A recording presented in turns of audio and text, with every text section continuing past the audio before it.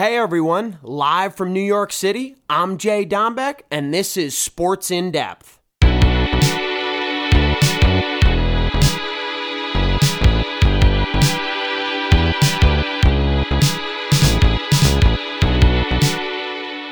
What's up everybody, JD back in action, Tuesday, October 17th, October baseball, MLB postseason's got me fired up. Shout out to Fightin' Phils. Philadelphia Phillies showing up big time. I can't say enough about what Bryce Harper's doing as the leader of that group. Trey Turner, Nick Castellanos, these guys are hitting the long ball. They're hitting for average, getting on base, stealing bags, small ball winning games as well as the long ball. But a lot to be said. We know they're coming off a series win against the Atlanta Braves, which is absolutely big time after the season the Braves had. But they're off to a hot start in the NLCS as well, beating the D-backs 5-3 Monday night. We know Schwarber went deep in that one. Bryce Harper, Castellanos. Harper added a single in this game. The Arizona D-backs, Diamondbacks tried to rally late, wasn't enough. Had 3, 2 in the 6th, 1 in the 7th, but the better team won the game. Phillies played better simply. They're pitching really, really well. Also, guys, I can't say enough about Zach Wheeler. I can't say enough about Aaron Nola, their bullpen. Their other starters showing up big. Suarez, we know he's only going a few innings and they turn it into a bullpen game. But man, I'm really, really proud of this group for showing up big time on the world's biggest stage. I wanted to talk about the AL side as well. The Texas Rangers, folks, the date is October 17th. The MLB Playoffs started a while back. The Texas Rangers have not lost a postseason game yet, folks. They're up 2-0 on the Houston Astros in the ALCS, and they won both in their place. A lot to be proud of.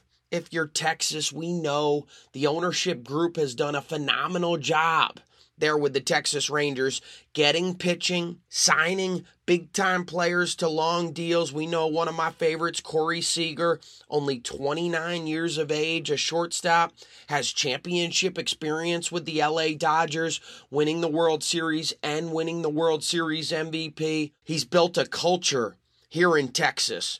Marcus Semien, we know Grossman, Garcia, Garver. I can't say enough about these guys. Nathan Eovaldi, someone with postseason experience as well, showing up big time. And Jacob deGrom hurt. Imagine if he was part of that pitching rotation as well.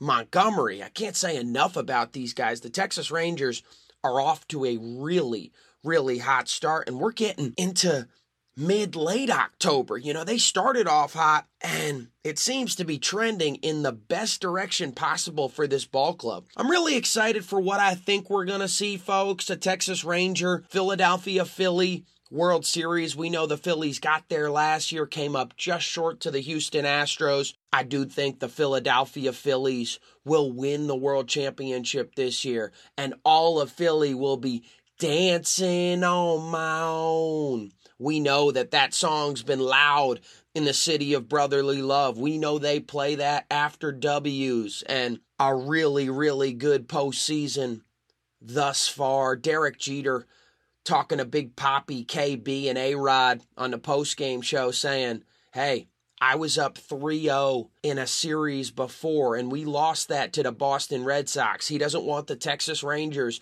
to be satisfied going back to their place up 2-0. So keep the foot on the gas pedal if you're Texas. Keep doing what you're doing if you're Philly, and you guys will meet in the big dance. That's the MLB segment. I had a lot of fun, guys. Let's move on to NFL. Let's touch NFL this week. Who would have thought that the Niners and the Eagles lose in the same week, folks? Let's start with the New York Jets beating the Philadelphia Eagles. Jalen Hurts threw 3 interceptions in this game, and the Jets offense did just enough to win. When you win a game 20-14, it shows you a lot about your defense, and that New York Jet defense is so good up front. The secondary's top-notch. Really good players led by Sauce Gardner. A lot to be said about this Jet group. I think they're trending in the right direction. Aaron Rodgers, I was listening to him on the Pat McAfee show earlier today. He is very excited about the direction of this Jets group, and he has a lot of belief in Zach Wilson until Rodgers gets back. We know A-Rod's trying to have a historically quick comeback. I hope it's not bad for him long term. He says he's being responsible. He says he's being careful, but the Jets are going to see him at some point this year, and it's always good to have a championship caliber quarterback who's won the MVP of the league 4 times. Browns, Niners, the team for the Niners didn't show up. You know, that Brock Purdy-led team with that great defense didn't show out on Sunday, and the Cleveland Browns got the best of them by 2.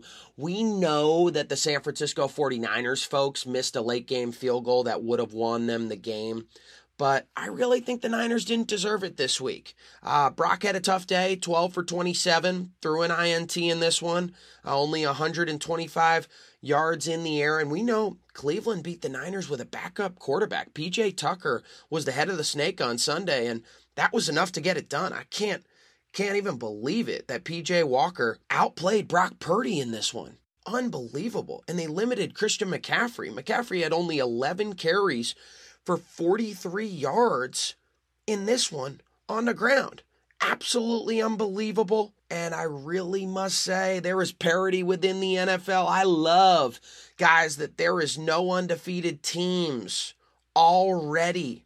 And we're only through 6 weeks. And some teams had their byes already, heading into week 7, Thursday, with Jaguars Saints. Yeah, the NFL's in really good hands this year. We've seen top teams lose to mediocre teams. We've seen good teams beat great teams. We've seen mediocre teams beat good teams. We've seen bottom of the barrel teams be in games with great teams. And I don't even want to start with the Giants and the Buffalo Bills. Giants were close in this one, but I promised I wouldn't talk much about them this year, and I'm going to stick to that. But the Bills won a close one in what could have been a devastating loss in Orchard Park. And yeah, wrapping up with the Monday night game, because that's the most recent game to date.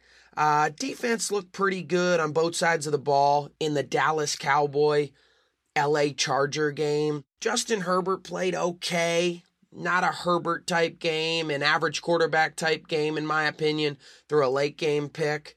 The line didn't really have his back in this one. I thought Dak played all right, but not great there either. A low-scoring affair. We've seen a lot of unders have been hitting in the National Football League, showing you that great defense is possible in today's league. Offenses, a lot of them are making mistakes in the red zone this year and making a lot of mistakes on third down, folks. Those are the two difference makers when it comes to success in the National Football League. If you're good in the red area, if you're good on third down, you are going to be successful going into the postseason. If you're not, you can't always win these low-scoring affairs in the National Football League. You're going to lose by a field goal. You're going to lose in OT by a tutty. It's an effective league. It's a hard league to win week to week, and that's why all the wins count the same in the end, unlike college football. So that's my wrap on the NFL. That's my wrap on MLB postseason. It's getting late on Tuesday night. We'll get it out to you. I'll talk to PG, the producer, what day we'll get it out to you, but it'll be shortly. He's doing a great job for me in New York City, and I love that, brother. It's awesome, awesome stuff. And week to week, you know you'll hear from JD. It was great to be down in Boca with the fam this past weekend. Awesome, awesome stuff. Also wanted to shout out my good friend JB. We celebrated him this past Friday. Awesome, awesome stuff. Good man. We appreciate him a whole lot as a friend and as a brother. And yeah, I'll talk to you guys in a week's time. Love y'all. My fans are the best in the world. JD out.